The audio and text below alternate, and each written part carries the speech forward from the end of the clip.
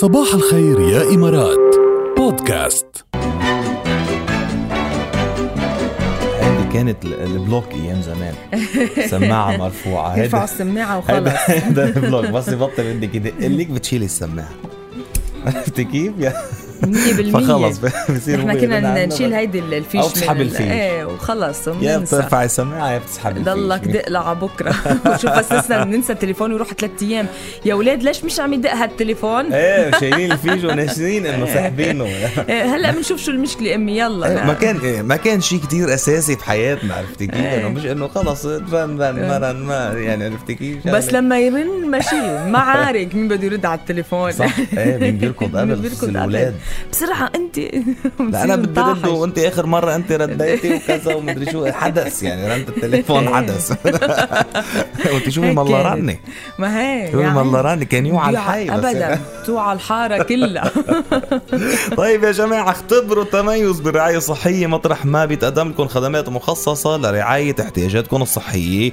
ما بتعامل كمريض، تعامل كضيف عزيز. فن الشفاء بتختبروه بمستشفى بورجيل التخصصي شارع الكويت الشارقه من مجموعه VPS للرعايه الصحيه. اتصلوا هلا على 855 855 او زوروا burjilspecialtyhospital.com.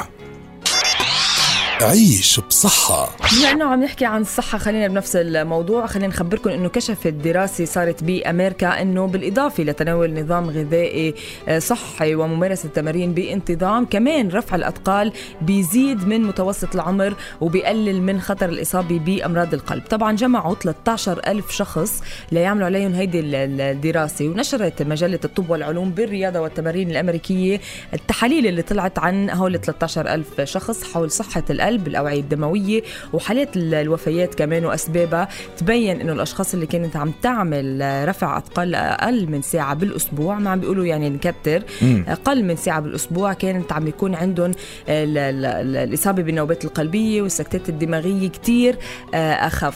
كتير. يلي عم يرفع أثقال كل الوقت، يعني يرفع أثقال كل الوقت خلص بيكون جسمه تعود على هذا الموضوع. أنا بالسيف يعني. أنت بالسيف لا هاي ولا هاي؟ لا أنت شو؟ حامل أثقال كله، حامل تقلي كل الوقت. خشي بتوقع وتقلي هيك. هيدي أثقال مش ما كان في يحملها. هيدي أعمال شاقة كمان. أعمال 100%. فأنا حامل أثقال كل الوقت. فالحمد لله طمنتيني هلا على صحة قلبي والأوعية الدموية. هني قصدهم الأثقال اللي بتروح على الصالات الرياضية وبتعملها. شو بتكون أتقل مني؟ لا شفتي كيف؟ بس أنت ولا لازم نروح التقل الخارجي يعني. أنت هيدي الفترة معجبني عم تعمل دايت ومنتبه على حالك. فأنت هلا بالطريق الصحيح. برافو. عم بضعف يعني وعم بظبط وضعي وكذا. خليك لكن بتاخذ القصة هني أول 50 سنة صعبين. بس من بعد هيك يعني بيمشي الحال. عيش بصحة. أنا بعرف كان في طير صغير من شجرة لشجرة بيطير. كتير حلوة الغنية، من أجمل ما غنى النجم العربي وليد توفيق. راكان كتير بتحبها وأنا كتير بحبها. فاستمتعوا فيها يا جماعة. علوا الصوت، صحصحوا. القهوة بعد ما عم نشربها ولا خلاص؟ خبرونا شو على 7-0-8. يلا اتركوا لنا SMS واطلبوا شو حابين تسمعوا كمان.